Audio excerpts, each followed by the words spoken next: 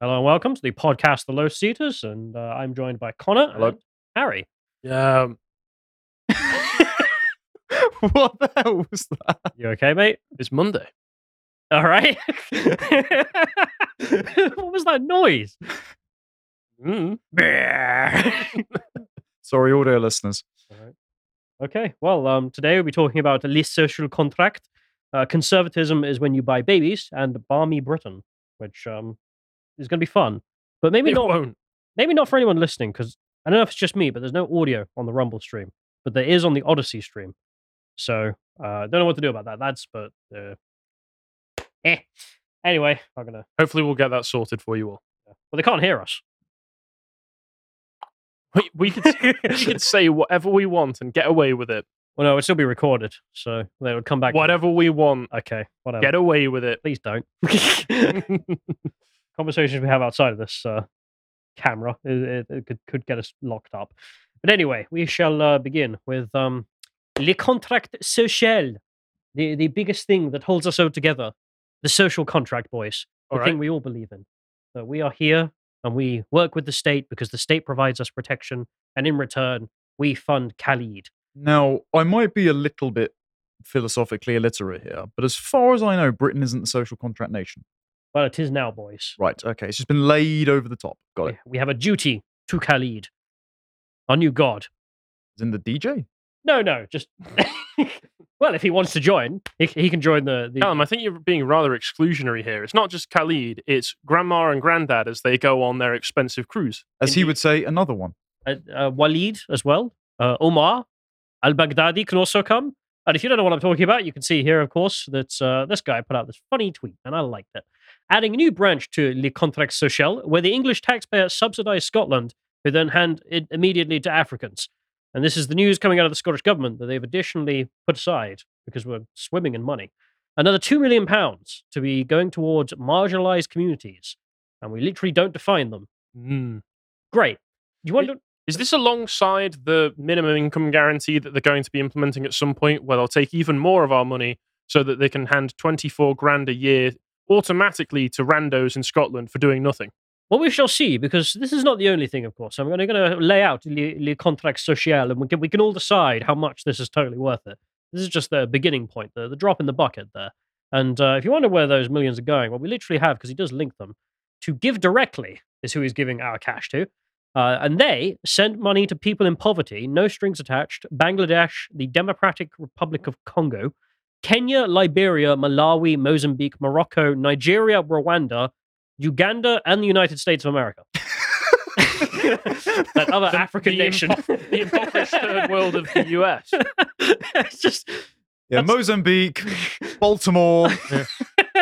Birmingham, Alabama. Yeah, they got a free side and then an actual free side as well, which just amazing news. It's great to see that another 2 million of English taxpayers' money should be going to the Scots to give to, well, So literally the DJ baby.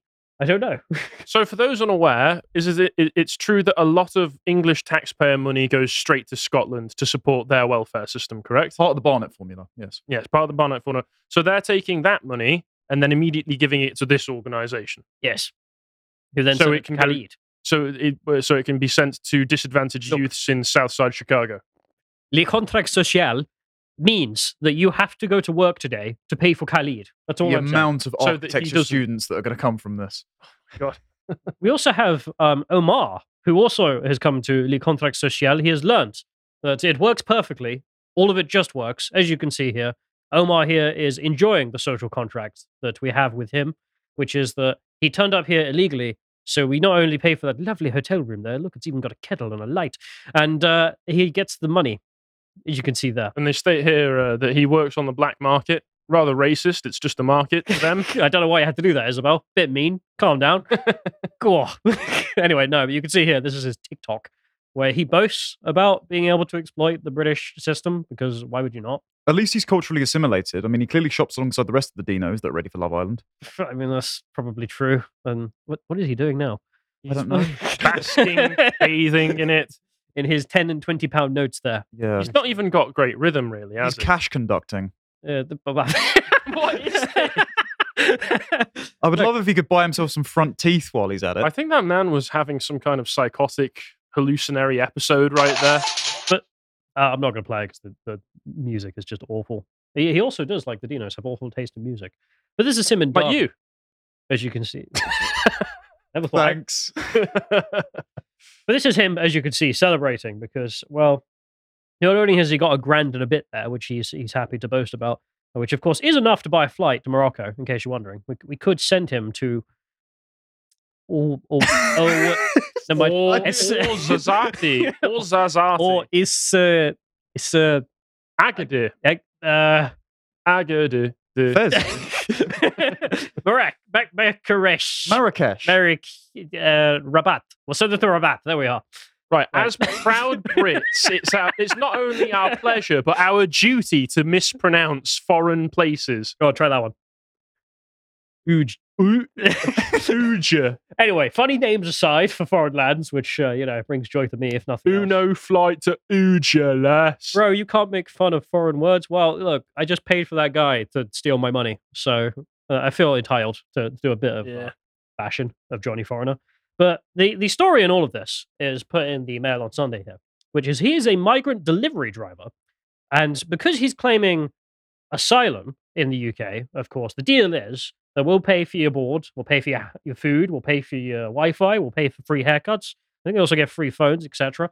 And we'll give you free dental as well, actually. I forgot about that. Oh, I have free healthcare in general. Something else fun, let's not forget, 73% of Somalis in London, social housing. We're not even on to them yet. We're just talking about the asylum, guys. Oh, okay, all right, okay. But we'll pay for all that, and in return, you wait until we figure out if you're legit. And then if you are legit, you can go get a job. And of course, who cares about the rules? That's stupid. So they just break the law and end up going and working, and therefore, of course, pushing down British workers' wages. But I was told illegally. I was told the idea that they came over and were Deliveroo drivers within a day was just a conspiracy theory. And then The Guardian were reporting on all of the illegal delivery drivers that they'd been going along with when they were doing a big report of theirs. But it's a conspiracy theory.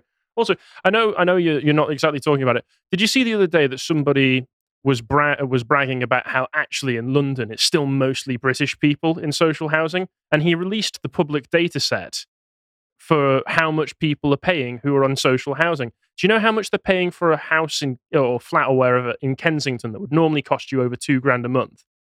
500 in bloody Kensington. I want to remove the Home Office physically. Anyway, but the story in this case being that this chap here, as you can see, is quite the extraordinaire. He's actually quite the gentleman. Because the Mail, man of culture. Yeah, the Mail went and interviewed him, and it turns out he's an exotic traveller from a far-off land. That has to be the thumbnail. I'm sorry. Just hey boys. He says he works in takeaways and building sites, earning £60 a day. So of course, undercutting British labour there, which he does because, well, literally, I get all of my things paid for, and then I just get money on top. Yeah, he's got no outgoings. Yeah, so literally zero. As a proportion of his earnings, it's all disposable, and it's also tax-free. He added that half the migrants in his hotel are all working illegally, saying plenty of them work in food delivery. He then says that he left his wife... I can't believe he would spread such dangerous conspiracy theories like this. Another white nationalist. He's obviously been watching Alex Jones. I do love the idea that this is the face of white nationalism right here. But this guy, he left his wife behind in Sudan because he just, I don't know, hates her. Nice fella. Yeah. Then went to Libya, where they're selling black people as slaves because he thought that would be a better life. Not sure. Which end of the transaction was he on? He was on the getting out of there scene, so maybe he was doing a bit of slavery. I don't know. Right, so he was in the Hillary Clinton exchange program. Yep, and he boarded a migrant boat to Malta, in which he would then claim asylum in Malta, I presume, or be moved to, I don't know, Germany, because the Germans just love that. He said after working there illegally for 3 years, he then flew to Milan from Malta on an Italian passport. Because he is an Italian. Why did an international man of mystery? He is an Italian man, just like you and me, which is why he brought that passport on the black market. I think this man might have a zip on the back of his neck. He's wearing a disguise. This is a super spy. It's not real. Like this isn't a real man. He's not. He's a super spy working for MI6. Clearly, after arriving in Italy, he was so enamored by the culture, he immediately left, and he went to Paris. on a train. That's where Okay. a lot of them end up. So That's a bad mistake in general. He posts these photos on Instagram, such as this one here, as you can see, of him by the Eiffel Tower having a jolly good time. Right, so average asylum seeker going on holiday all throughout Europe with a phone. So it wasn't in trouble. Mhm. Left to a country that made him in trouble, Libya, and then left to forgot the country now, Malta. Malta, yeah. Where he wasn't in trouble. Then went to Italy, where he wasn't in trouble. Then went to Paris, where he wasn't in trouble, and then immediately became asylum seeker again. And he crossed the channel into England, of course. It was truly terrible. He went from Calais, where he boarded a small boat with a bunch of Kurds. Okay, also gone for people Wait, what not in trouble. was the danger that he was escaping from Paris, the rat infestation of the city, or was it the bed bugs? It was the bed bugs.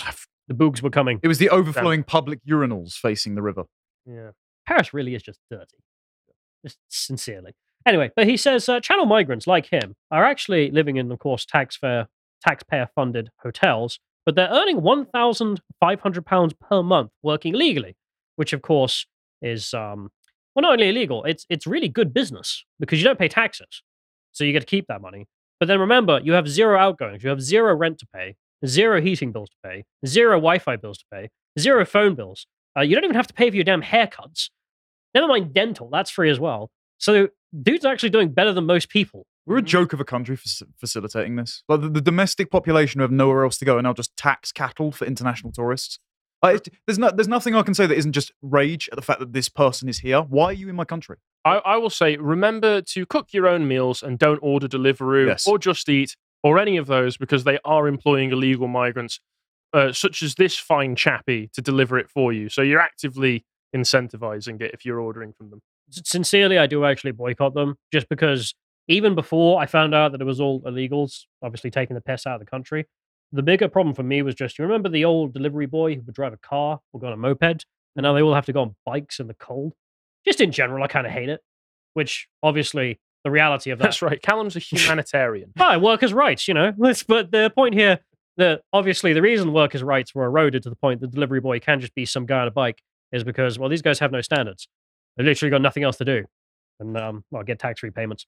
But anyway, that's le contrat social for Omar. We go on to more of the social contract. We see here Somalis, who have come to tell us about why they take up so much of the government housing stock in the UK. And answer the question why so many of them who are claiming asylum then go back to Somalia. I'm glad I was looking for the answer. Let's check it out. You guys, I don't quit also Dick 10. Like, they in our business. I don't like that. Why do Somalis claim asylum in the UK then return to Somalia on holiday? They asking too many questions. I'm not feeling that. You guys, I don't quit. What? Just you're asking too many questions. Was that English? Yes. Why was she speaking in a strange, malformed American accent? Oh, she's from London. Oh, that makes it makes so much more sense now. It's a terrible shame, I know. But literally, yes, we do claim asylum in your country, this lady here is saying, and then go on holiday back to the place we are And this is fleeing from from. an Instagram account called Somali Stories. Yes. The thing is, they all know they're taking the piss out of us. That's the thing. It really is a white people problem. And when I say that, I mean the white English leftists who are sitting there telling you that everyone in the world is literally fleeing, I don't know, getting their balls cut off or something. No, they literally know the West is a joke and we'll just give them free money. Well, the caption there for our audio listeners is asking too many questions that don't concern them, laughing face. I mean, it does. Yes. It concerns me because it's my money, you parasites. And my community that you're destroying. No, boys.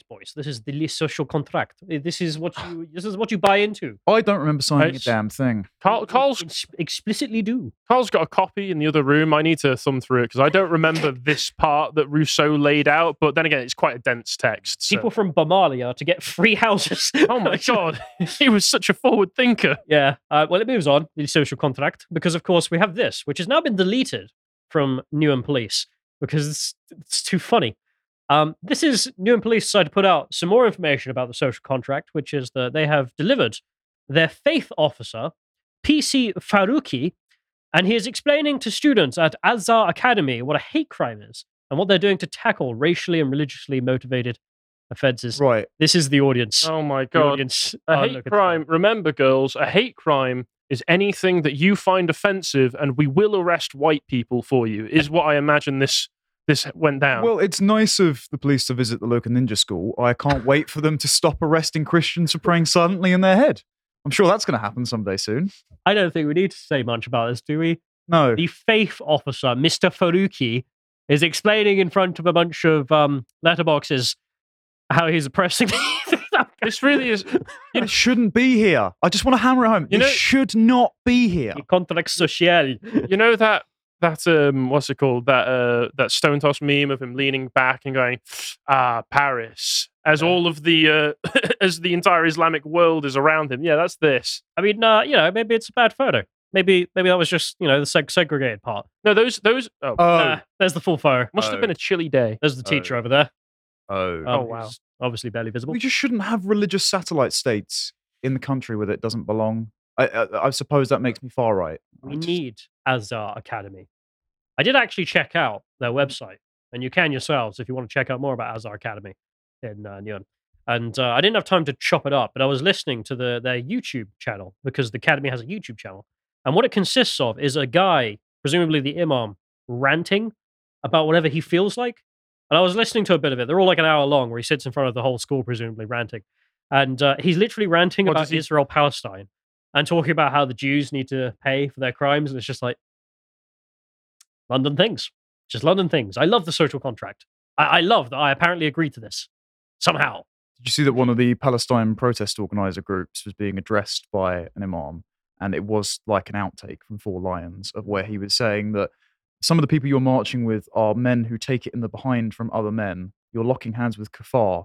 Is that halal? You're also intermixing with women. Is that halal? It doesn't matter about the role of the protests. Is Allah going to look down from his throne and condone this? And it's like, I'm so glad this is a conversation that's happening in my country. Do you know what I think? People, they would be able to... A mark of assimilation, had these people actually assimilated, they could still get up and rant, but what would they be ranting about? I'm imagining it, and I'm just imagining...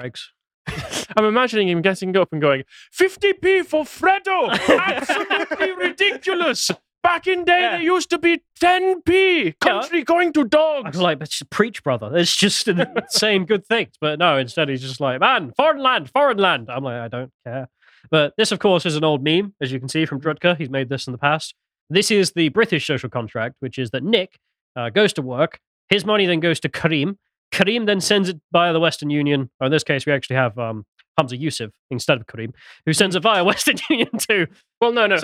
Hamza Yusuf is still giving it to Karim. He's just like, we've missed him out as the middleman. Yeah, but instead, not only does he send it to these various African nations, he then also sends it to the United States, another impoverished nation. And then all the other side stuff, of course, Right Move being sent off to Lyndon and Simon and Linda to P&O Cruises, etc., etc. The thing is really true. And that's, we could also just check out the Social Contract Tourism Edition, shall we? Because, of course, because we've all agreed, we all signed on the dotted line somewhere, I'm sure. When we go on holiday... I think it's when you come out of the womb.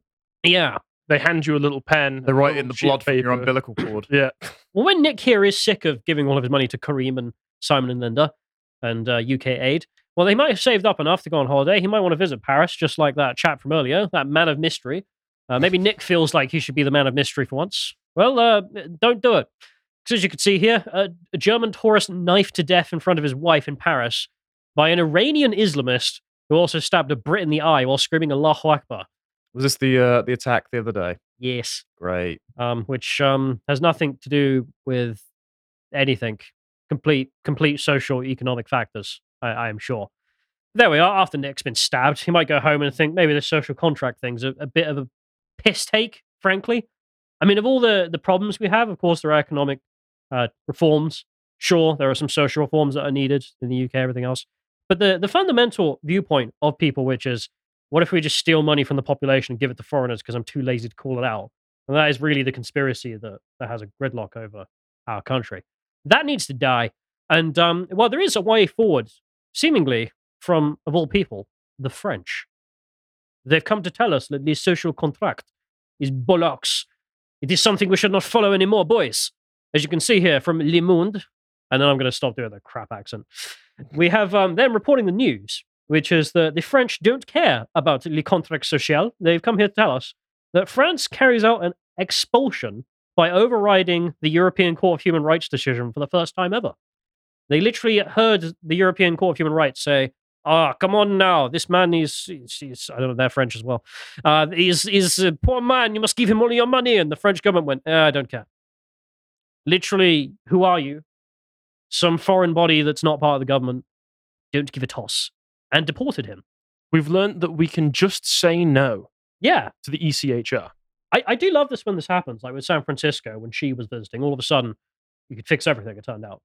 And then now, for example, the French have decided after that attack yesterday, European Court of Human Rights, the United Nations, international law, what are these things? We made them up. So we could just make them away as well. If they're made by man, we can just get rid of them by man. Because they're literally not relevant. It's literally just a bunch of weirdos in the past decided that, hey, we should put ourselves in straitjackets as a country. So we have to give everything to Kareem. And then people in the future who have to give their money to Kareem can just go no. Well, here's the story. The European Court of Human Rights has prohibited the expulsion of a Uzbek due to the risk of torture he would face if he returned to his beloved country of Uzbekistan. But the government, the French government, just ignored everything the European Court of Human Rights said and deported him immediately under suspicion of Islamist radicalization. Right, so I'm suddenly pro-torture that he's going to face when he goes to Uzbekistan then. Yeah, so the French government. Yeah, They good. were like, les torture, go, enjoy. Well, it makes a change from them just deporting them all to England. Yeah, that's a good point. Thanks, France. You could just send them back. So on November the 14th, the Internal Security Ministry, they decided to expel the 39-year-old Uzbek, Mr. A. He doesn't have a name. Another international man of mystery. Yeah. Even though the decision from the European Court of Human Rights was to prohibit the French government from doing so, and then the French government realized that the European Court of Human Rights is a bunch of weird people who took law as their degree, and that's all they've got. They don't have any guns. They don't have any knives. They don't even have a law on their side. They're literally just some guys. They finally realized the 3-year-old's mode of inquiry of just going, why? Why? The door is unlocked. Socratic autism. I could leave. Yes. Anyway, France has already been condemned twice in 2018 for having expelled foreigners in a few hours. God, what a dream. Without allowing them to take the matter to court. That is kind of funny. I'll be honest. It's almost like if you have intruders in your own home, you can just kick them out without having to take them to court first. But le contrat social, you must give this man 30,000 euros to defend himself in your own court. Make me. Yeah, no. I'm just going to put him on a plane, mate. Man was born free, but everywhere Africans are battery farmed. Yeah. But this is the first time that France has carried out an expulsion in complete disregard of a court decision prohibiting it. Well, that court is not a real one. It's fake. I mean, what did Dominic Cummings call it? The Court of Pedos or something? The other day? I don't know if he called it that. Yeah, he called it the Court of Pedo Rights. I think he did, yeah. Yeah, he did. Really? Yeah, he did. Well, That's not our opinion. That's Dominic Cummings' opinion. Yeah, he thinks that for some reason they defend pedos. So back to the Uzbek. Anyway, the Uzbek was being defended by them. And he was put on a plane back to Tashkent, which apparently, according to his lawyer, upon arrival, he was immediately arrested by Tashkent. And then they took him, shaved him, placed him in a detention facility, which is an 8-square-meter cell with 21 fellow prisoners inside that cell with him, where he is later to be judged. Because the Uzbek government agree with the French government that, terrorist scum. We don't care about le contrat social. Uzbekistan. What are you going to do? Well, nothing. And the cherry on top of all this is in France, Mr. A, they say, had not committed any crime. Except breaking into the country illegally, obviously. But there we are. That is actually how you solve the problem of le contrat social, which is you don't give all your money to Kareem. Instead, you literally just stop being weak, like the French ministry here, and literally just say, no, you're nicked, and then deport. Revolutionary. Amazing. Truly amazing. Do not just nick the mouse. Indeed. We ration them over at Lotus Eaters. You think we are made of mouses? Anyway. If you'd like to send your mouses to our PO box. Well, there's literally, I'll tell people what the problem is in case people do. There's no point. We literally have like 4 inputs here so that we can't put any more mouses in. So please don't actually send us some mouses. No, I'm stockpiling them, Callum. I take it back, actually. I do need a new mouse. This will make a fine addition to my collection. Opening a coat. I was doing the Grievous thing. No, Oh, okay. my reference is lost on you. I'm It's the heartbroken. same thing. He opens up his coat and then the He lights doesn't in. have a well, He's got a cloak. yeah, true, yeah. Anyway, but There we go. we shall move on. Right. Well, speaking of made-up human rights, the entire conservative wing of the American right decided to have an infight last weekend over whether or not you can buy a baby. This was the surrogacy debate reignited again, and it's opened an interesting fissure between the libertarian and liberal side who think that the free exchange of goods and services extends to babies, and then the Christian nationalists who are going off the concept of, well, we shouldn't ask children to make sacrifices for what their prospective parents might want. And so I thought I'd just talk about this because it's an internal discourse, but it will be one of those fault lines along which the anti-woke coalition decides to fracture. I mean, we spoke about this before in our Rumble live stream about James Lindsay and liberalism and Christian nationalism. But this is something that, and if you subscribe to the website for as little as £5 a month, you can get lots of our premium content that we all discussed in our liberalism debate series. And I pulled up this part, not just for the amazing thumbnail of Josh's face superimposed over a nuclear explosion, but because we couldn't disentangle a contention here, and that is that liberalism's belief in progress, moral and technological, means that it doesn't really have an argument against the expansion of technologies that proclaim to be making human beings more free and equal, even if they have downsides. So this is the same thing for the gender debate, which we cannot get into because we're on YouTube, but this is also the same thing for surrogacy, where certain people cannot have children via lifestyle habits. Well, I was going to say they could if they adopted a different lifestyle. Yes. They cannot have children biologically, and therefore, Do we have to say a different lifestyle because we can't just say the gay word? well, yeah, but that is true. If they chose to have normal sex instead of butt sex, they could have children. Yeah, I don't think that's a judgment either. I think that's fine to say. It's just I mean, literally- people did it back in the day. But Didn't Oscar Wilde had children, didn't he? Sorry, So did you're Philip saying Schofield? they should lie back and think of men. I mean, if it helps. Anyway, point being, juvenile. Point being, they feel entitled to have all of law and technology bend over backwards to facilitate their desire to have children in spite of their sexual preferences. And this is something that people are objecting to because they're saying, actually, a child should not have to conform to your lifestyle. You should, if you want a child, change your personal ways because it has downsides for the children. Now, this all came about. What does that mean, though? Like the gay guy should stop being gay? No, it just means that if you're, If you're gay, you can't have kids. well, yeah, biologically speaking, yes. Just trying to understand. That's all right. No, we'll also go into some of the reasons why. But so Guy Benson, who is a Fox News radio host, announced that the surrogate that he and his husband hired they commissioned her to carry their baby, like a gestational chamber, had given birth. And there were lots of people celebrating this, like Tom Harwood and the like. And Katie Faust, who I'm speaking to soon, she works for Them Before Us, not Us for Them, it's a different group, which is a self-styled children's rights advocacy group. She decided to really kick the hornet's nest with this one because she said, conservatives, kids need mums and dads, stop trafficking children, don't erase women. Gay conservative pays for intentionally motherless baby. Conservatives, OMG, congratulations. You can see how these positions might not be reconciled within the American right. Don't think anyone's going to settle this anytime soon. So then a gay Newsmax contributor decided to wade in with a photo of a black woman who carried two gay men's children, and he made the following argument. This is human trafficking. No one is participating against their will. Babies are not for sale. Okay, so you're against adoption too. This is unnatural. Not everything that is natural is deemed morally right. It comes naturally to us to lie, cheat, and steal. Does that mean we should partake in that activity because it's natural? It's against God's plan. Religion is by far the weakest argument you can make when trying to take away people's rights. Pearl-clutching theocratic conservatives are what ruin our party. Regardless what the internet mob says, I can't wait to eventually be a father, and I will love that child better than most straight parents. Right. I'm going to skip over the religious arguments because we can leave that till a bit later because the Christian nationalists waded into this one. But the top one I just think is straw manning. No one is participating against their will. Okay. Even in hypothetical, totally consensual, non-monetarily coercive surrogacy, where the woman's really rich and just up for it, she wants to carry another baby. And both the gay parents want it. Is there a party here involved that might, when they grow up, have problems with this?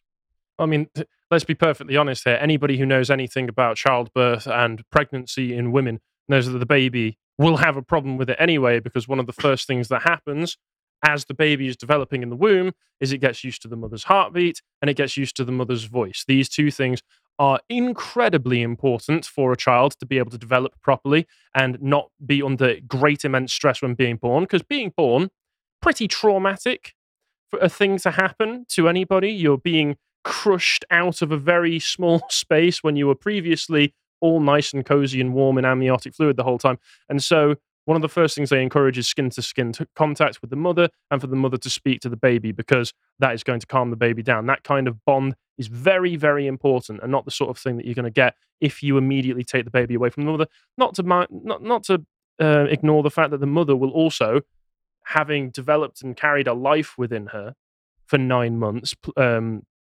will have also developed an immense attachment a lot of the time. Not just the attachment. And it's natural. It's what you're biologically supposed to do. It's what your instincts kick in and tell you to do. When they've examined the bodies of women who have had children, they found DNA that's only possible to come from their baby still within their body, and they act like stem cells that slowly repair the mother's body over time. So she's literally still got traces of her baby within her. She's been flooded with hormones to keep herself connected to this child. And so both the child and the mother cannot rationalize away that connection on the grounds of, well, I consented to give the baby up.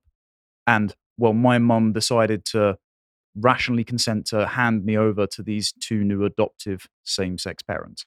That's just not how that works. You're also risking massively increased cortisol levels in the baby from a very young age, which is going to lead to developmental issues and also emotional attachment issues as they get older. Yeah. That's one of the things they do these days, which is they tell you, back in the day, they used to tell you to let the babies cry because it was seen as over-coddling them. You might make them too dependent and not independent as they get older. They've found that cortisol levels increase massively when you adopt that style of parenting, which actually makes them less independent when they get older. So you're supposed to avoid that kind of stress on the baby as much as possible because it leads to emotional issues. That persists throughout adolescence. It becomes the new bar for elevated cortisol levels throughout their teenage years. Josh and I covered this in our examination of how daycare is going to destroy the West, because if you part an infant from their mother from the early years of childhood and hand them off to some state-funded employee who's got 15 other kids to look after, turns out the baby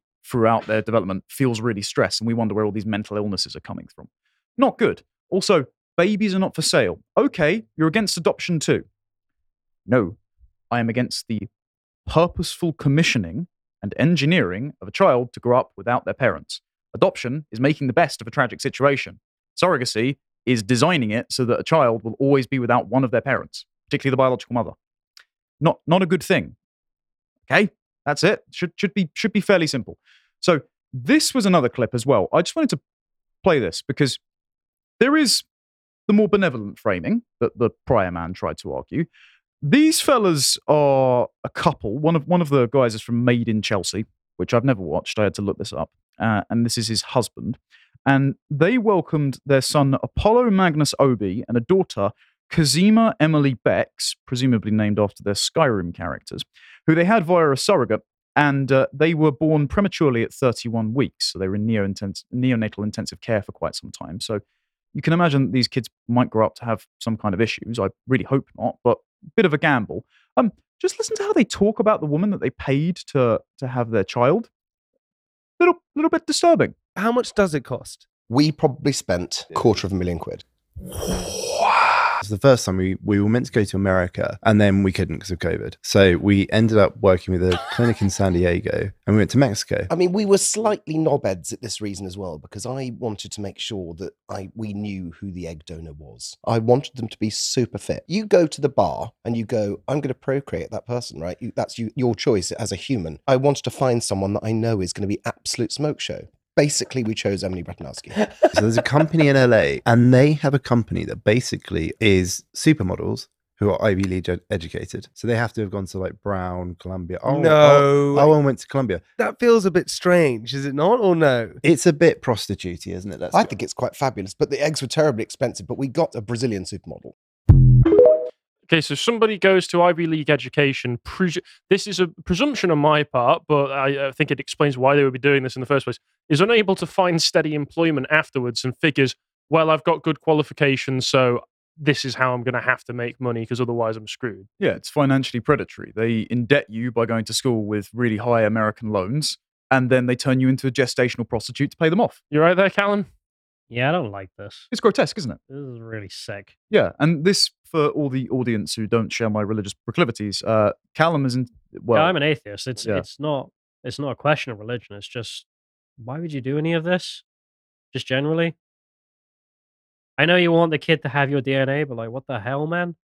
But that's it. It's a vanity project.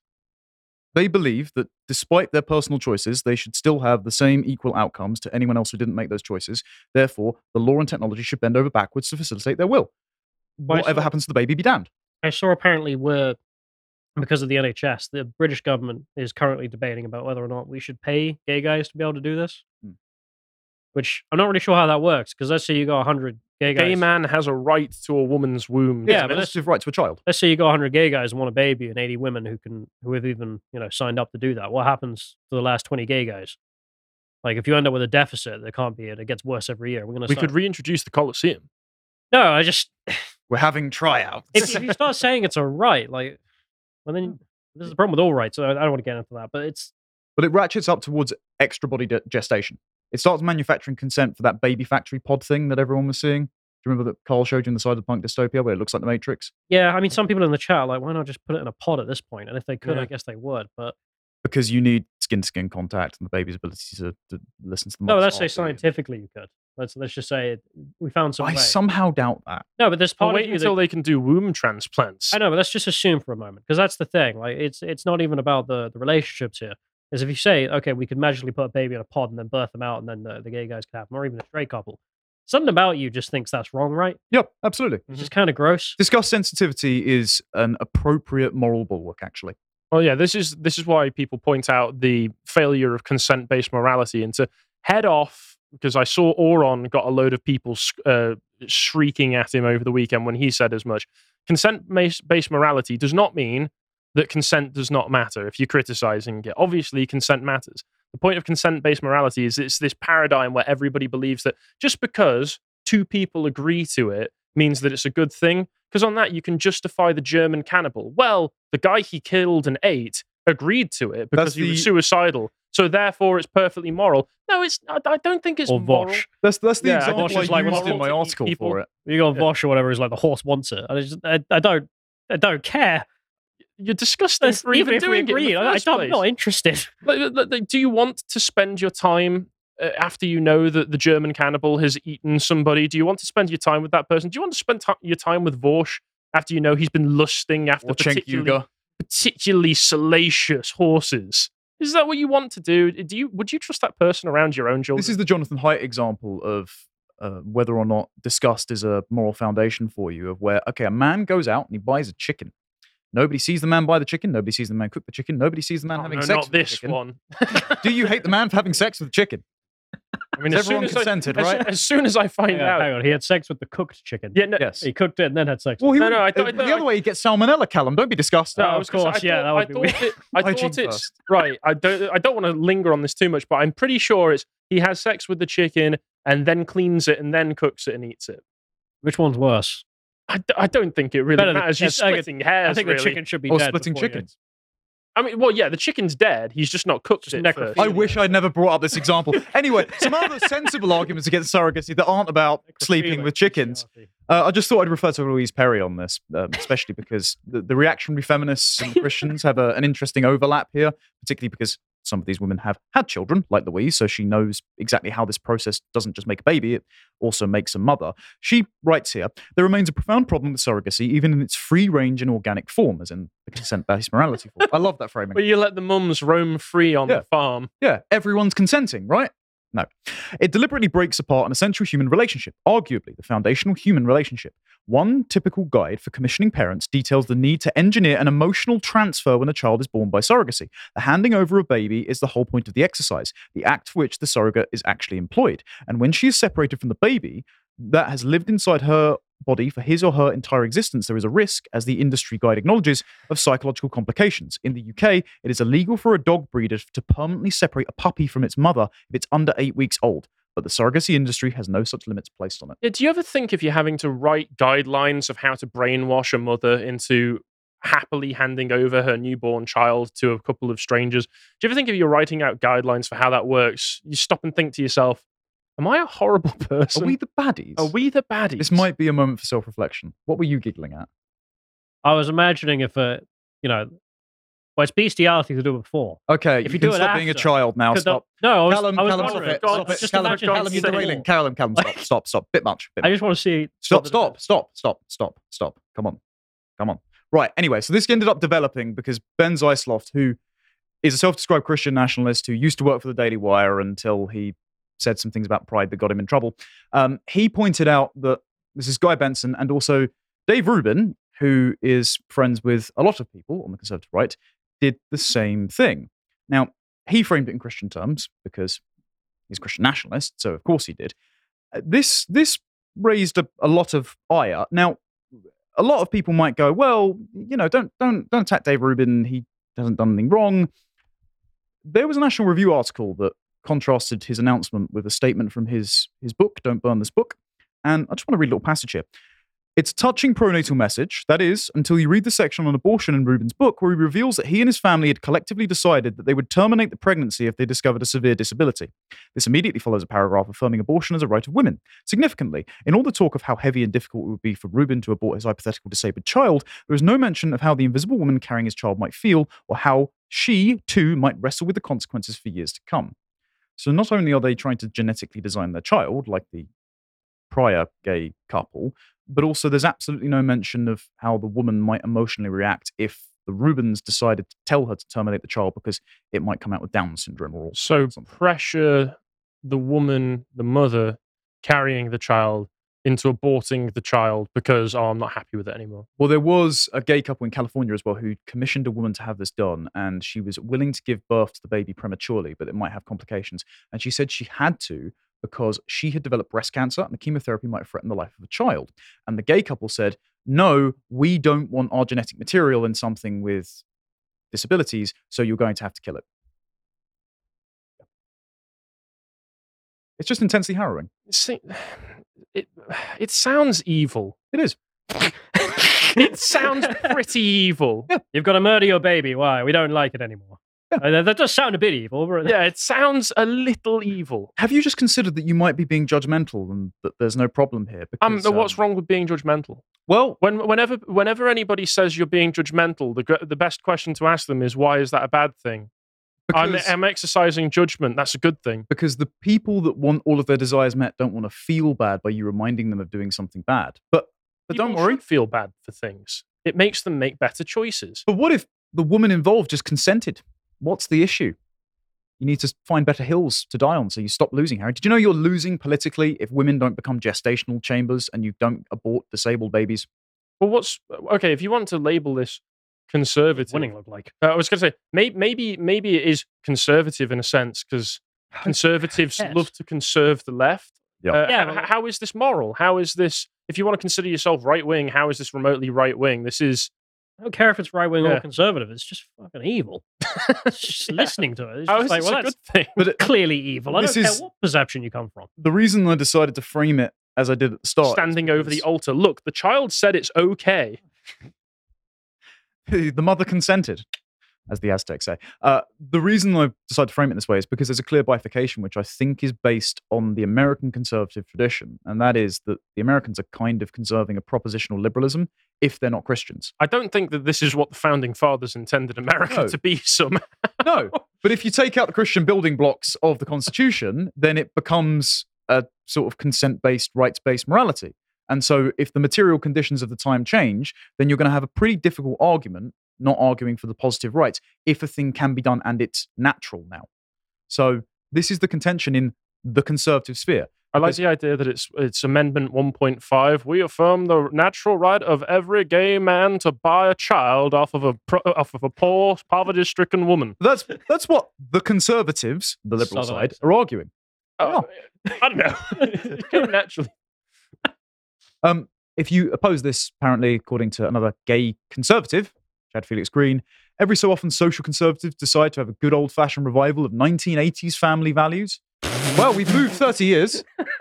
Yeah, only in the 1980s did they care about this. Out of the ether, all of these white Yeah. picket fences emerged. It's not like that's when the divorce rate started going up. This was an Okay. explicit plank Sorry, of Reagan's policy, if I remember. Yes, quite. Nothing to do with you being, you want to be some gay guys, that's fine. You want to adopt a kid, that's fine. Like, all of that ground is already there. They literally just, should I be able to buy a baby? Maybe not. Maybe that's bad. You would think so. But have you considered that you're just a moralizer? Because Richard Hanania, Oh, my favourite. yeah, you've been reading his book, haven't you? It was really boring. I stopped. Right. Well, that explains his tweets. I'm sorry, he's decided- not a good writer. There's a way to write detailed explanations of legal movements in a way that doesn't bore you to tears. So I'm only going to assume, because I haven't read his book, that he's not the brightest bulb on the planet, because he writes all of his straw man arguments like a 13-year-old Reddit atheist. So here he says, imagine believing in a god that has this as his concern, like he's sitting in the clouds, reading scientific journals, getting angry that they invented IVF and now gays can have kids. Mad they found a loophole to subvert his plan and make parenting for straights only. Now, if Milton Satan had wrote that tweet, I might be able to believe it, because the entire point of that is rebelling against natural law and creation, to stick it to God. I mean, scientists also invented the nuclear bomb. Am I supposed to be happy about that? That was such a good thing. That Well, they it did uses that. the natural elements, and therefore it's natural, and therefore we should do it, and therefore it's okay. Okay, all right. No. There we go. Nope, I know, mental position, but there you go. He also says, let me try to understand the social composition of reproductive issues. Abortion should be banned so poor people can be forced to give birth. Nobody forced them to have sex in the first place, unless, Yep. of course, you're talking about rape. But then once again, you think you got to ask the question of there is now a third party involved, which is the child itself. Also, forced birth. Okay, where does the baby go? It's got to come out at some point.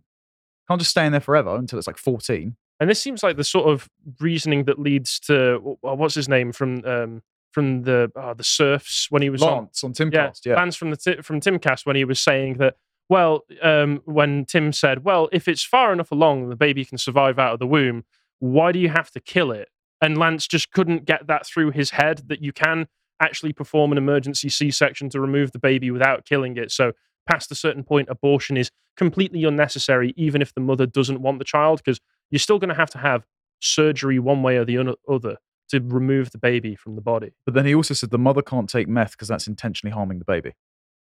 It's a thoroughly confused worldview. Yeah. But IVF and surrogacy should also be banned to prevent smart and successful people from reproducing. Right, because smart and successful people, they can't figure out how to do it the old-fashioned way. Just lost the time. It's like the Library of Alexandria bonking. So what they need to do is create petri dish embryos and have them inserted into them via a turkey baster or something until they're good and ready. That makes perfect sense. That's a logical and coherent argument. He says the same thing. He actually brings up bio-Leninism, and he said that basically nothing liberals believe is as bio-Leninist as the anti-surrogacy position. I mean, I don't. Well, people who otherwise would be genetic dead ends, to put it bluntly. Yep. That's what bio-Leninism is, right? I mean, bio-Leninism is dysgenics being put in positions of power. But yeah, people who wouldn't be able to procreate otherwise, taking advantage of unnatural means to have children that they wouldn't have been able to prior to the Industrial Revolution. That's the definition of bio-Leninism. Yeah, but that's just stopping smart people having kids. Apparently. Yeah, I don't really follow that one at all. I also would just point them out to the celebrity women that use surrogates because they make money off their body, like the Kardashians. I don't think they're towering intellects. I think that might be a touch of a weak argument. Where did the Kardashians come into this? So Khloe Kardashian a little while ago had a baby via surrogate. Like they've had lots of children via surrogate. So if he's saying that only the intelligent, let me guess, is this because they all have modeling careers Yes. and don't want to ruin their model? Yeah. So it's nothing to do with their intellect. This is the kind of celebrity women that are using it. So Hanania's argument that it's actually just stopping smart people from having babies. I don't think the Kardashians are the brightest bulbs on the planet. We're not even dealing with just homosexuality here. Like, we're dealing with people who just want to buy a baby. Yes. Yeah, they're cosmetic and superficial. Like the lowest common denominator pampered person. It's a vanity project. Yeah. So someone asked Hanania, what exactly is your moral foundation for all of this? Because he had an exchange with a woman who essentially lent on the idea of Margot Day, as in, like, you're made in the image of God, therefore you have a bodily autonomy that is not. You've got to be grateful for it. You can't just do whatever you want with your body and defy that. And he was saying, okay, so you're falling back on religious dogma. And someone said, okay, well, her base is natural law. What's yours? And he said, utilitarianism plus liberty.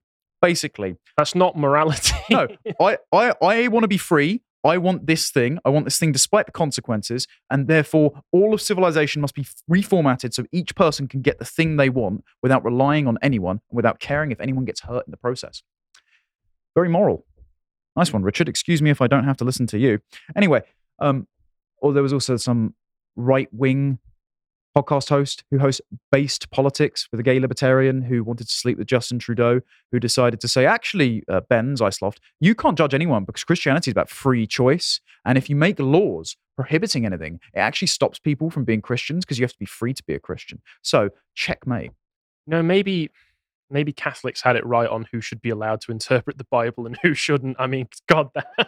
I don't want to say that felt dirty coming out, but you know. Oh, that's not worked either, in my opinion. But no, I suppose so. But well, they try and deliberately use your own framing and your own standards to make you concede to their position. Well, they also seem to take an absolutist stance on anything. Oh, you believe that freedom is good and that liberty is good? Well, you're going to have to believe that literally everything that can be vaguely defined as free and liberty must be good. No, there are lines that we can draw in the sand based on common sense, which is that when things start to pass over into the realm of evil, that's a bad thing. That's, when all of a sudden you start to draw up guidelines of how you can emotionally disconnect a mother from her newborn so that it can be handed off to random people.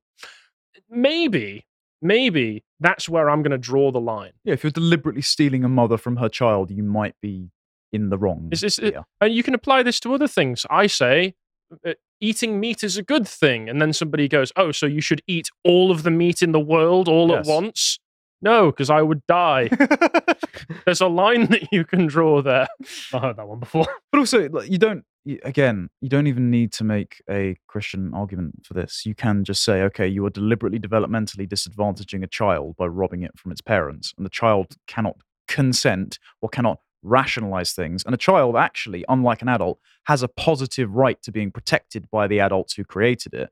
And crossing over into adulthood is when you lose those positive rights and start taking on responsibilities to people who are dependent. So you could just say, this is an evil and awful thing. But no, she just wants this consequence because she's obsessed with the idea of autonomy at all costs and therefore tries to bastardize Christian scripture in order to justify it.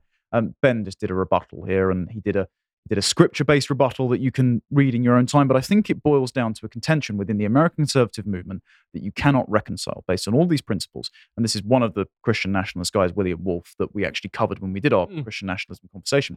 He says, the debates over surrogacy and marriage come down to this. Either you believe Genesis 1:27-28, so man and woman were made in the image of God, or you don't.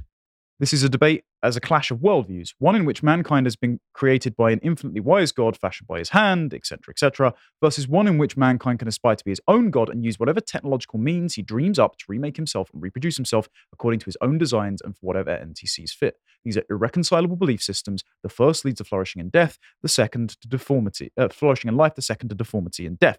And so I raise this because, one, the anti-woke coalition is continually fractioning as the right gets more wins legislatively, and two, I think the Imago Dei position here, which I don't think the liberals and libertarians without Christianity as a dimension have an answer to, is stronger when combating things like surrogacy or transgenderism, because the shore on which they stand to make their argument, the evidence, the science, can't be eroded by technology just getting better over time. You're screwing up your face. Chat is being dirty. Right, lovely. Okay, well, ignore chat then. So I'll round that off with deliberately designing a child to be deprived of their mother is evil and awful, and we should ban it, and there isn't a free market solution to this. Actually, there are higher principles than just freedom alone. Freedom is a process by which you pursue the good, and I don't think it's good to have a child grow up without his mother, just as it isn't without his father. So it's a grim subject. Yeah, I know. Yeah, I don't really know what to do with it because it is just utterly gross. Well, let's get some good news back on board as we go back from America to Britain, where only good things happen, because we live in blimey, balmy Britain. Have you taken a look outside the window recently? Yes, and everything's absolutely balmy out there. It's so ridiculous. We live in a stupid country. Yeah, we live in a very stupid country. We're going to go full Mike Graham there and be like, it's mental. They've lost it. They've lost the bloody plot. They've lost their marbles, I tell you.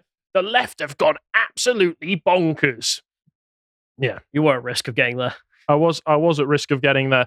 But for something that isn't bonkers, you should watch our Politics of Skyrim video, which is doing quite well. That was absolutely bonkers. Hold on. If there's ever a word where it's appropriate. This was a very sensible discussion between four very well-grounded and very well-adjusted individuals who had a reasonable and rational discussion. Rory, in particular, showed, I think, his more thoughtful side. Yeah, the skooma really brought out the rationality. It really did.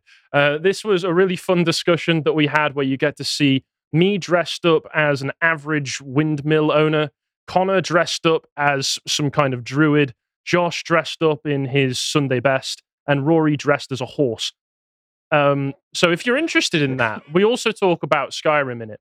If you're interested in that, you can watch it on the website. £5 a month, you know the deal. Do it now. Sign up. Or else. That's not a legally actionable threat, by the way. But do it.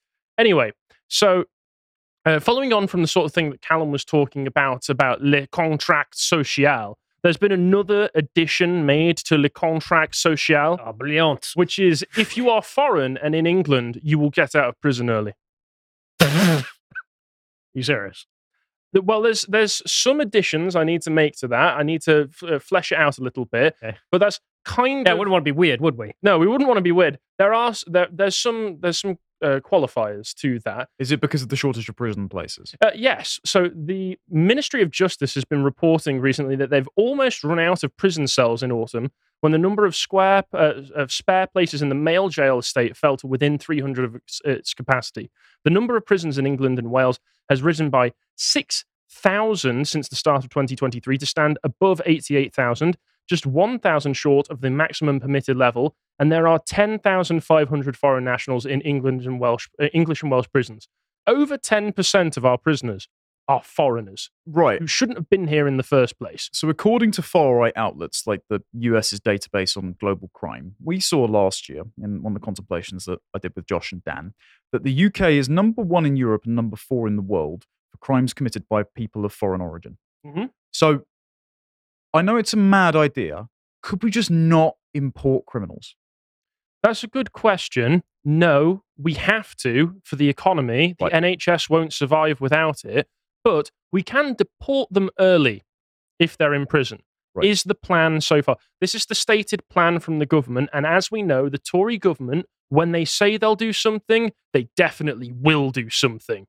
Or is it the other way around? No, it's definitely they will do this. So they're just going to let them all out early. Alex Chalk has said that it's a deportation scheme, saying it's right that foreign criminals are punished, but it cannot be right that some are sat in prison costing taxpayers £47,000 per year when they could be deported. That's an excellent point. And I also say that foreign nationals in general shouldn't cost me far more than that by being able to come over here and get immediate benefits and social housing and be able to push wages down through illegal work. But that's a different subject, presumably.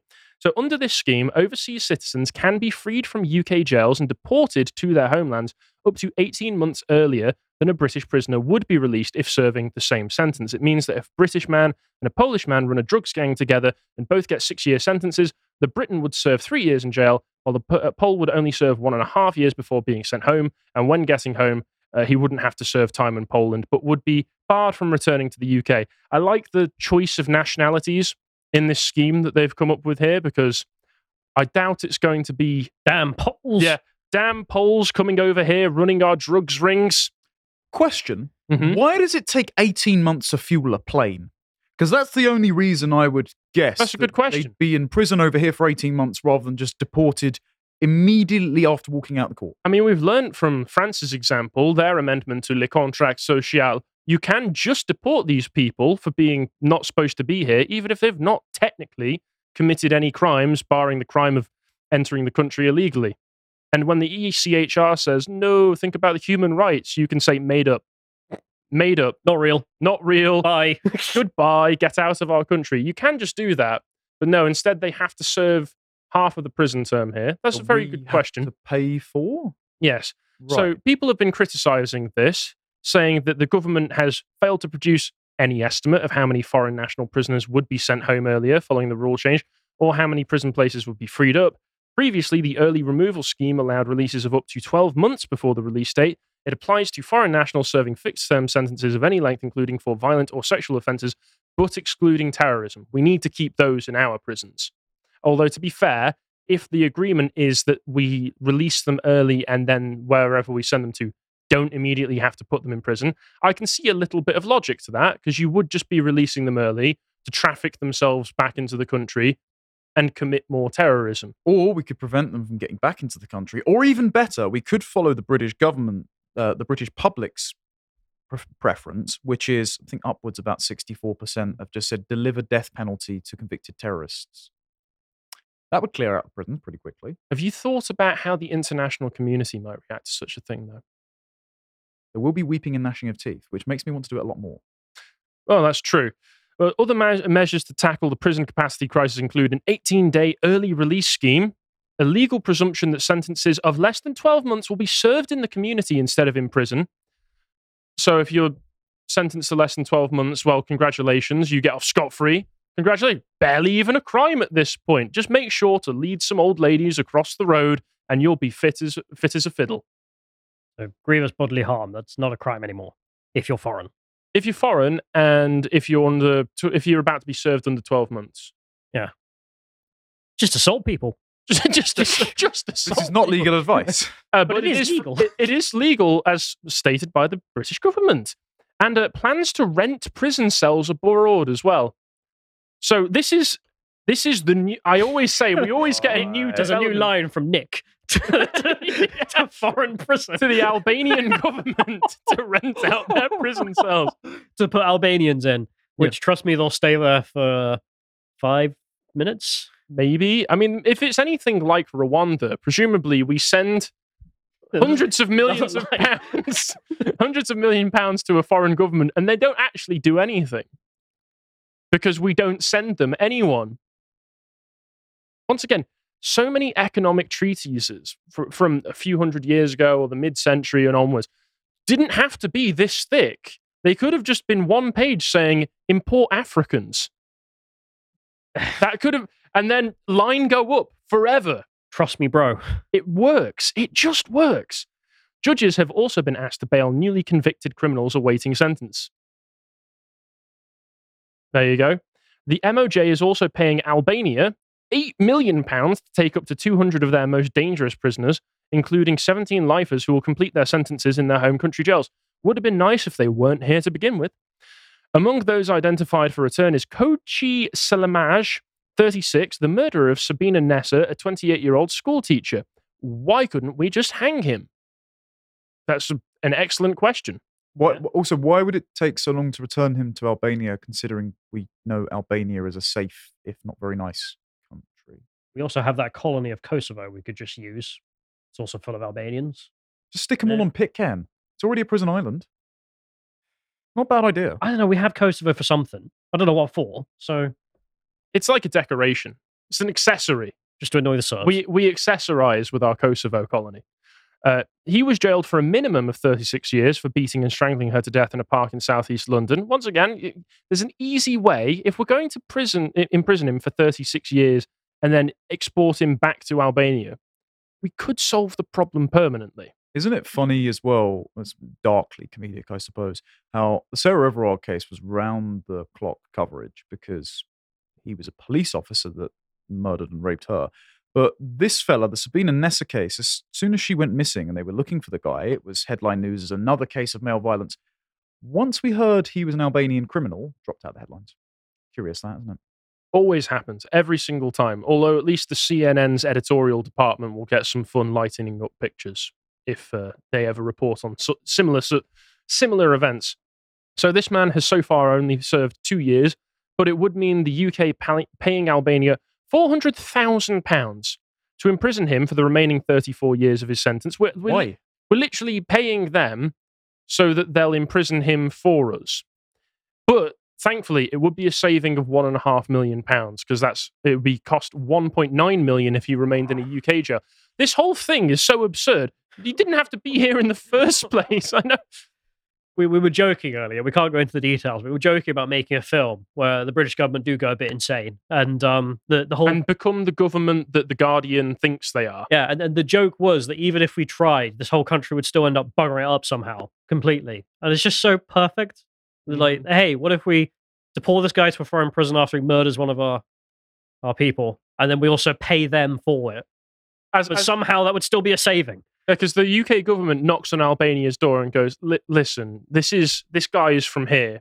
Like, do you mind taking him back?" They go, "No." Oh, he's a member of my family. Of course not. No. But it's also no. like... And they go, "Okay, right, 50 quid. No. Right, 200 quid. No. What about 400 grand? Maybe. Maybe." But all policy is made on purely material concerns. There's absolutely no consideration about what is just, what is wrong to inflict on the family grieving for Sabine and Nessa, having to pay taxes to then support this program. No, you should just hang him. That's the right thing to do. It's not about economic efficiency. It's that he deserves to die. That's it. And then close the borders as well. That would be a good thing. But I think one of the reasons, and this is something everybody is aware of, but it's always important to point out, one of the reasons it's so difficult to get rid of these people, and why, even if there is a deportation scheme at half of the sentence being carried out that's planned, it'll never happen. It'll never happen because the government allows there to be legal sway with these insane and absurd NGOs whose their only existence is to make sure that illegal migrants stay in your country. Like Right to Remain, the name says it all. But you can go down here and they've just got a checklist. How to stay in the country if you're about to be deported. You can contact your MP. Check if there are legal arguments. What do you mean, your MP? Yeah. What? Or campaign the airline. Make sure the airline are harassed into knowing that if they actually deport anybody, that there will be consequences for them, so they refuse to deport anybody. Make every single Dino aware of how cheap EasyJet is, so they book up all the tickets for that summer. I'm still stuck on contact your MP. You don't have an MP. You're a foreigner. Well, is that better or worse than being given advice from citizens' advice when you are not a citizen on how to stay in the country illegally? Thank you, citizens' advice. Thank you, citizens' advice. Very cool. Very cool. If you're living illegally in the UK, you might be able to apply to make your stay legal. Brilliant. You can also get hope returning to your home country if you want to. But why would you want to do that? They're not going to give you free housing and free benefits. I love us being called a conspiracy theorist outlet when we point out things like this when it's on their bloody webpage. Yep. And then maternity action, where if you've been refused asylum, but you happen to be pregnant, we'll make sure that you literally get financial support and housing. You can get in contact with us. That will be beneficial Sort to that out. the upwards of 90% fighting age males currently in the hotels. Yep, fantastic. Well, I mean, who are you to say they're male? That's very presumptuous of you. Or even that they're pregnant. It's pregnant people. Pregnant people. I'm a male-presenting pregnant person. That's right. I'm a Time Lord. Have you got any proof of that? No. No, it's very, very racist. Someone in the chat just goes, I am the MP now. And then we could just look into the government statistics of how many people are detained or returned. Because there are some people, like myself, who have expressed some cynicism as to whether anybody will get deported. And some say, well, actually, in 2022, there were 3,860 enforced returns. Ignore that this year alone, we've had almost 29,000 people arrive on small boats, and that's small boats only. Last year it was 38,000. I think it was 48. Sorry. Last year it was 45,000. Blimey, okay. So 3,000 is a drop in the water. But then let's look at the handily provided government graphs about enforced returns. How many are being removed? How many are being sent home? Tell me, do you recognize a trend going on with these graphs? They're going down. They're going down. Yeah. They're going down a lot. See, we have the absolute valley here around lockdowns. So that's kind of understandable. But since lockdowns, they've just decided, why can't they stay? You know what? You guys toughed it out in lockdowns with us. We all had a pretty big mental health crisis during lockdowns. So congratulations. you've earned citizenship. They're relying on voluntary returns from criminals. Something about this immigration policy somehow doesn't seem right. Well, if you do voluntary, you get quite a lot of cash. So one of the guys I met in Afghanistan running the shop, he'd actually come all the way to the Netherlands, broken illegally to Europe, obviously. And then he offered to do the voluntary return scheme because they literally not only paid for his flights back to Afghanistan, they gave him $2,000 to start a business in Afghanistan, which is obviously like a lot of money wages. over there. So they gave him 8 months' wages to go and start a business, and he was like, "Sure." But is there anything stopping him when he gets home from then going back into Europe, going to a different country, and doing the exact same thing? No. Genius. And then who is it that's coming over our borders? Well, this was a recent report from a few weeks ago that I think you sent me, Connor. Yep. So thank you for that. Well, they come over on the small boats, and we've got literal terrorists coming through. So this was a manhunt after 6 suspected terrorists landed in Britain. The foreign national have links to Islamist groups and are believed to be backed by terror paymasters in Iran. The radical group arrived in the UK illegally from northern France weeks ago after travelling across Europe from Syria. No problem. Probably taking the tourist scene tour like we saw in Le Contrat Social. Yeah, maybe getting some photos at the Eiffel Tower, taking in some of the local cuisine and culture. Security services are monitoring the movements of 3 of the fugitives, but the others, believed to be using fake identity documents, have disappeared. This arrival brings 25 the number of terrorist suspects who have used smaller boats to enter Britain this year alone. This was also on a week where, if you go by the weekly small boats reporting statistics the government puts on the website, for most of those days they were saying 0. Now, a lot of people are saying, oh, that's because of the cold weather, nobody's crossing. I'm just starting to think they're just not bothering recording them at all. In all likelihood, because even if we do record them and they get here and immediately put in an asylum claim, which means we can't deport them immediately for some reason, because made up international laws say that we can't, even though we could just say that's made up, I'm going to do it anyway. And then they get refused. You would expect that if you get refused asylum in a country that you've broken into, that you would immediately be sent home. Well, no. There's 9 in 10 back in 2020 stayed anyway. What, they just said we wanted to? What are you going to do about it? They just did. Figures released to The Guardian from the Oxford Migration Observatory show that 3,632 people who applied for asylum in 2020 were turned down, and 314 were returned. That means up to 91% of those refused asylum in the UK were free to remain in the UK, compared with 81% in 2019. That was in 2020. Do you know how many enforced removals there were in 2021? 100? 113. So, once again, continually goes down. And this is compared with 6,771 in 2010. And that was when I think that would have put the enforced removals above the net illegal migration that we were getting from the small boats at that time, because it was nowhere near the crisis it is now. So they were higher on Tony Blair. We literally destroyed our ability to deport people, or we stopped bothering. It's not like we don't have the police. I mean, we do pay them, but they're just not doing it. They're just not actually arresting people for being here illegally and then sending them off to the Home Office to be deported. It's not happening. Yeah. And we're able to access the government statistics that they provide on how many foreign nationals are awaiting all of these asylum claims. It's as of June 2023, the total work in progress asylum caseload consisted of 215,500 cases. Of these, 138,000 cases were awaiting an initial decision. 5,100 were awaiting the outcome of an appeal, and approximately 41,200 cases were subject to removal action, of which presumably 10% at most might actually get an action done on that. 40,000 people need to be deported. We're probably going to deport 300. And then the Home Office might just forget where they are. This is from 4 days ago. Thank you again, Connor, for sending me this. Home Office officials have admitted they do not know the whereabouts of more than 17,000 asylum seekers whose claims have been discontinued. Sorry, we just misplaced them. By the looks of it, they're all in Swindon, so you should come check. They fell down the back of the sofa. We literally paid for their housing. That we put them in a hotel room. It has a number on the door. Went missing, bro. Just gone. They've just gone. We knocked and nobody answered, so they mustn't be there anymore. I love security. Yeah, the number emerged as MPs discussed Rishi Sunak's target to eliminate the asylum backlog by the end of the year. So just forgetting where they are, I suppose, is one way of removing that backlog. Oh, the numbers vanished. The magic numbers went away, so it's fixed. Problem solved, guys. In other Mission news, accomplished. you have new neighbours. Yeah.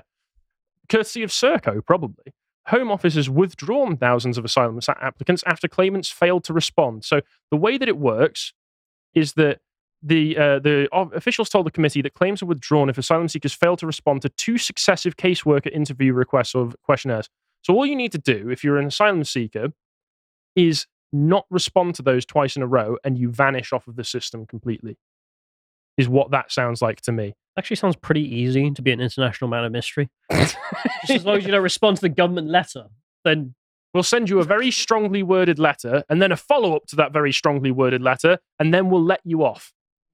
Then we'll let you off completely. And don't worry, even if you do end up getting reported and somebody tries to enforce you to be to be deported from the country, all of these NGOs and a vast army of other ones will make sure that you are able to mount legal challenges to avoid it, or maybe even just harass the airline that they're going to use to stop them from sending you off.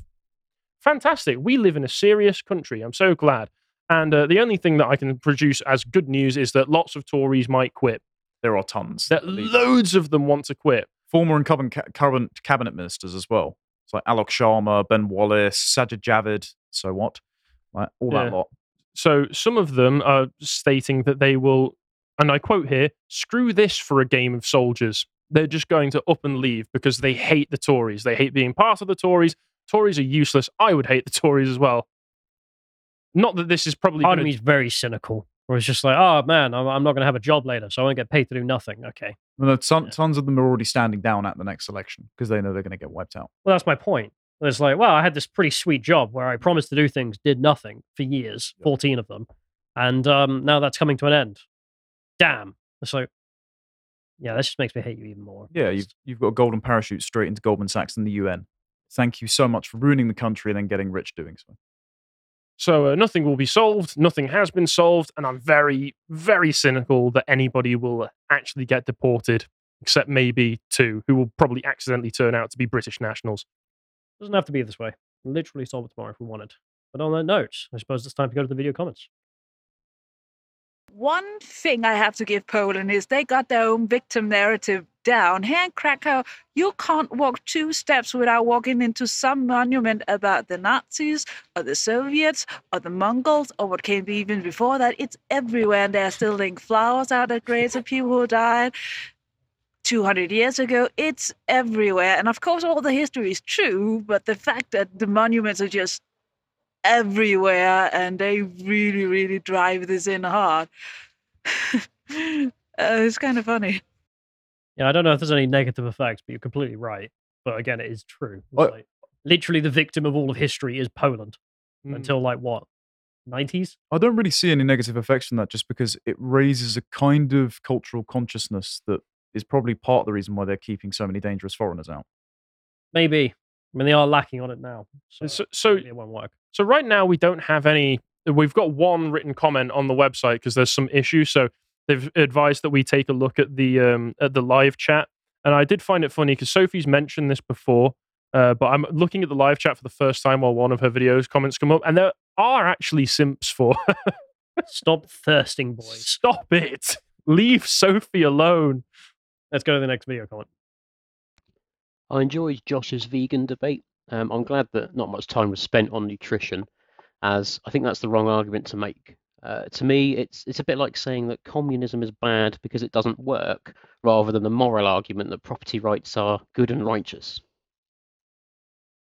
All right, I wasn't involved, so I've not listened to it yet, but it should be fun. I saw a lot of the comments on it, and as far as I could tell, nobody was agreeing with the vegan guy. But he was very nice. He was very pleasant when he came in, and he didn't seem like one of those kinds of vegans. So I think it's harder to make a moral argument for eating meat beyond the nutritional argument, because morality doesn't necessarily extend to animals. It's just more about subjective cruelty. Like, you shouldn't do halal and kosher slaughter because it's cruel and unnecessary to the animals, but eating them is fine. Does that make sense? Yeah, I think it's for everyone. Yeah. Like the UK and European standard is bolt gun in the head, and then we can slit their throats. Yeah. Also, it tastes better if they weren't incredibly stressed right before they died. Is that true or not? Yeah, it causes signals to be sent throughout the body that end up tensing all the muscles up so it's not as tender. I didn't know. Let's go to the next one.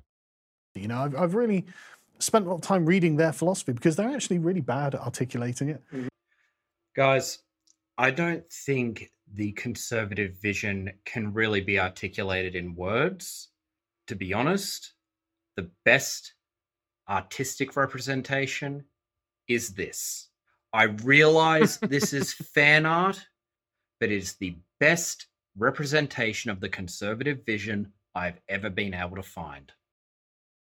Yeah, you could just find a photo of a dad with his A kids. family. Yeah. It doesn't have to be Legend of Zelda related, you damn nerd. I will say, I think that McDonald's advert. Yeah, he is onto something. I agree with that. Got them in a lot of trouble. Take the McDonald's out of that and just have the family that's wholesome sharing a meal together. That's pretty good.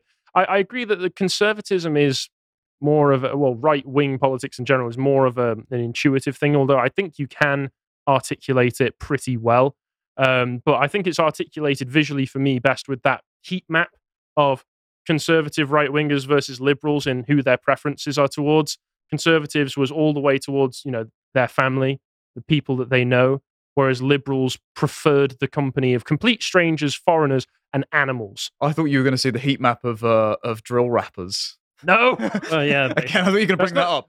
That is an argument for conservatism, frankly. That's not even a heat map. That's just a map of here's where we are. Yeah. And also, would you like to listen to my songs where I'm admitting to the crimes that I have committed recently, which is actually supposedly being used now as evidence in the trials against them, which they are probably going to start saying is racist. It's racist to use the evidence of me admitting to that murder I did. I think it's actually important, though, that we do verbally and through writing articulate the conservative vision, because we have been so deracinated and distanced from those sort of instincts, be it because of deliberate subversion or just kind of hands-off boomer and Gen X parenting, that the only way out is through. You've got a whole generation of people that are now kind of wearing it as a rational skin suit until it feels intuitive. So there is an argument to be made for the kinds of consciousness-raising stuff that we're forced to do. Because otherwise, who else is going to tell people how to live a nice life? I would take it back, though. I think Craig might be on something with the artistic stuff, because I'm thinking of not GWR, but the old adverts of like, hey, take the train, move out of London. And then they got turned into the suburbs. Those posters. And someone did redo a bunch with the AI stuff to make a bunch of like Anglo-futurism. And a bunch of them were just like a dad and a wife with kids and stuff. They're definitely in front of their floating neon castle. No. Damn. Instead, it was just beautiful fields and British countryside. There is something about artistic stuff that is somewhat more appealing than the reality. I think that's why... Probably just because it's so hard to get into reality. Right? I think that's why someone like Roger Scruton is seen as such a convincing spokesperson for a lot of conservatism, because a lot of what he focused on was art and beauty, and that's what he spoke a lot on. And it is quite inspiring. Did you just make the conservative case for the metaverse? No. I mean, you just said it's so hard to achieve in reality. No, he made the conservative case for Anglo-futurism. Yeah, for the cool art, like the famous five. Yeah, but if it's so hard to achieve in reality, then what would be the argument against just plugging yourself into the metaverse and living it out vicariously? I didn't mean any of that. I just meant that that's not what he's cool. saying. I'm saying it's a logical extension. I'm not saying that you are deliberately saying. Don't worry. I don't think it is. I like this art. You want to live in the metaverse. I want to terraform Mars and colonize it and create gigantic England. The entire planet can be gigantic England, where English people can go and have quaint families on giant fields that they have a north. It's all going to be north. Okay, even the south is the north. The entirety of Mars will be the new north of England, and we can live in peace away from you soft Southerners and Irishmen, both of you. That's never going to go away, is it? As long as I've known you, you've been the same way. Okay. All right. I don't even have anything against the Irish. Let's go to the next one. You have successfully snuck into the capital of Pakistonia undetected. What do you do now? I'm really not sure about this idea, Callum. Yeah, me neither. What are we even looking for? Just trust me. We need to find out what is causing the invaders to flee their homeland. They already told us they want to seize my booty all for themselves. Phrasing. There must be more to it than that. Come on, we need to meet with my contact. Roll a perception check. 18. That'll do. You? I thought you were dead. Hello, boys. For God's sake. Yeah. Yeah, the man will never die. How many parts are we on with this What now? a twist. I think 8. But I love this series, I'll be honest. And I did speak to Mars yesterday. I think he should be about now or tomorrow in Afghanistan again. So good luck, son. Is he going back for the gold trade? Yeah, of course. Well, he did tell us, so Oh yeah. it's bit mad, but hey ho, that's him. Let's go to the next one. Whoa, noise warning. I'm walking here. I'm Julian DeLuca, former mafia enforcer, CIA operative, and now Oyabun of one of the most powerful criminal families in Japan. And that bozo is New York City hospitality. But I'm not here to mock this city. I'm here to tell you about Mafioso Samurai, a ride through a gripping fusion of action thriller, crime fiction, romance, drama. Check it out. Self-published on Kindle. I thought to myself, wait, this is an advert. Yeah, I'm waiting for the sponsored post to come up. Thank you to our sponsors. You make it all worthwhile. Yeah. Speaking of which, this video comment was brought to you by Raid Shadow Legends. Oh, Mafioso Samurai there. But we have a donation on Rumble. This is the one comment that has made it through because of the problems. Is a guy saying, "Make it snow in here for free speech for $25." So thank you to Sad Wings Raging. But otherwise, I suppose we'll try and read some of the chat, I guess, and that'll have to be. We have three. We have 3 comments. We have 3 comments. Wow! Oh, open the gifts. Super popular today. So Ewan Baker says, "Well, in comparison, a guy from this is a really depressing one, but I'll read it anyway. A guy from where I lived raped an 18-year-old girl and got 18 years. Sorry to hear that. What he did was horrible. But the terrorist in Ireland got 11 years for stabbing kids. Once again." I don't think there really needs to be any quibbling over who should get more years. Kill them. Hang them both. Did you hear about the German gang rape story that Cole will undoubtedly cover later in the week, probably, which is 9 migrants gang raped a young German girl. The lawyer argued they did it because they had high levels of testosterone and only one of them got prosecuted for it. Yeah. Well, it was worse than just arguing. And then, for no reason. Yeah. He argued that they had to take out their rage after all the migration they've been doing. All of the sightseeing they've been doing. Yeah, man. Oh man, I was on that bus for so long. I got to rape a girl. Like that's sincerely your argument. In court, Paris was really disappointing and full of rats. Let's go sexually assault people. Yeah. Jesus Christ. Bleach Demon said, "Criminals are our strength. Think of the poor criminals fleeing the scourges of their country of origin, where they are unable to practice their profession freely and safely." Yeah, that's right. Captain Charlie the Beagle. "In Ireland, we had 2 gay celebrities that went for and documented their journey into surrogacy for TV. They even said themselves that they never saw the egg donor, but asked the doctor to pick the one he'd most like to date. They also will never reveal who the sperm donor was. This could be possibly because the renter womb they used was the sister of one of the men. What the hell? And we're told we're bigots if we have any problems with it. So, what on earth? Dave Rubin was originally going to use his sister to impregnate her with his husband's sperm. You know, that decided against that for optics. I think. That disgusting feeling that you get in the pit of your stomach when you hear something like that was developed over millennia of evolution for a good reason. So it often is good to trust that. There is also a mother who is acting as the surrogate for her son and his wife's child in Utah. Oh, that's just gross. That is gross. Technological Game of Thrones. Thanks for. Oh, somebody put Wincest ? Yeah. No. Speaking of disgusting things, I was actually looking up the punishment because I did have that thought in my head. Like, if a guy did actually, like the question we were thinking about, if a guy raped a chicken or he raped the chicken he cooked, I don't actually think there is a crime for raping a cooked chicken. Like, I looked it up. There's bestiality, but that's not. It doesn't reach the definition because, of course, like you're actually just Jim from American Pie at that point.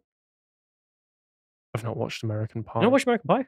I've seen that scene from American Pie. Okay, but I've not actually watched the whole thing. I've not watched the whole thing all the way through because I looked at it even as a teenager and went, that's way too American for me. Yeah, it's not fun.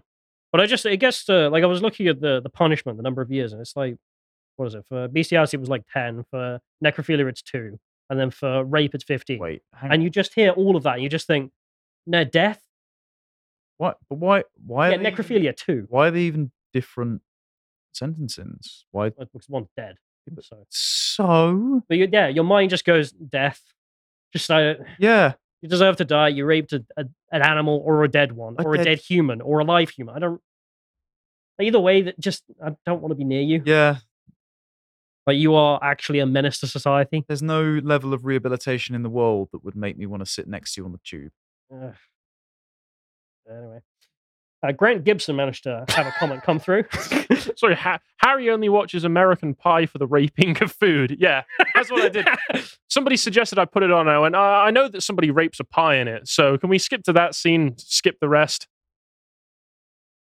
That was exactly the conversation that was had. I do wonder what you would do if you were Dad in that situation. Sorry, son, I've failed you. But if he explained, no, the guy told me at work, blah blah blah, then I've raised a retard. I think you just never speak of it again. I go, don't do that. We'll just tell your mother we ate it. It's never too late to abandon your children at the side of a road. Okay. Anyway, but Grant says the problem with Dave et al.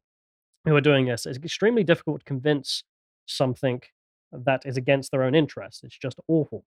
My wife told me last week that a friend of a friend had IVF to deliberately become a single mother. She was surprised at my reaction. It's horrible. Why would you? What in the same way that taking a mother away from the baby is wrong? Why would you deliberately take the father away from a baby? That's terrible. Yeah, I have seen guys. So you know Jeff Younger, the fella whose kid was kidnapped by his ex-wife to be taken to California to have genital surgery, and he tried to win custody over that. He was actually arguing with Katie Faust on Timcast, saying that surrogacy is a viable solution to father custody battles, which allows men to be single fathers if they're going MGTOW. And it's just like, right, this entire situation is just horrible, isn't it?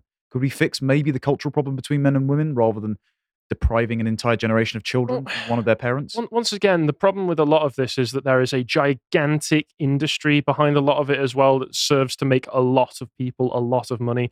Soon you can only order it from alternative sites now because Amazon took it off. But it's not surrogacy, but I've got a book coming soon called The Transgender Industrial Complex. You could get it in Waterstones, but they took it off pretty quickly.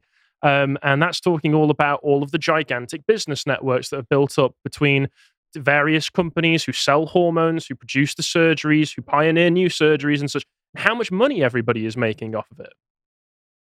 Could you not just sell sex toys? Like, if you want to make money off sex, just do that. Rather than, what if I make a Brave New World? But anyway, we're out of time. So if you'd like more, go and check out the website. Otherwise, we're back tomorrow at 1 o'clock. Thank you and goodbye.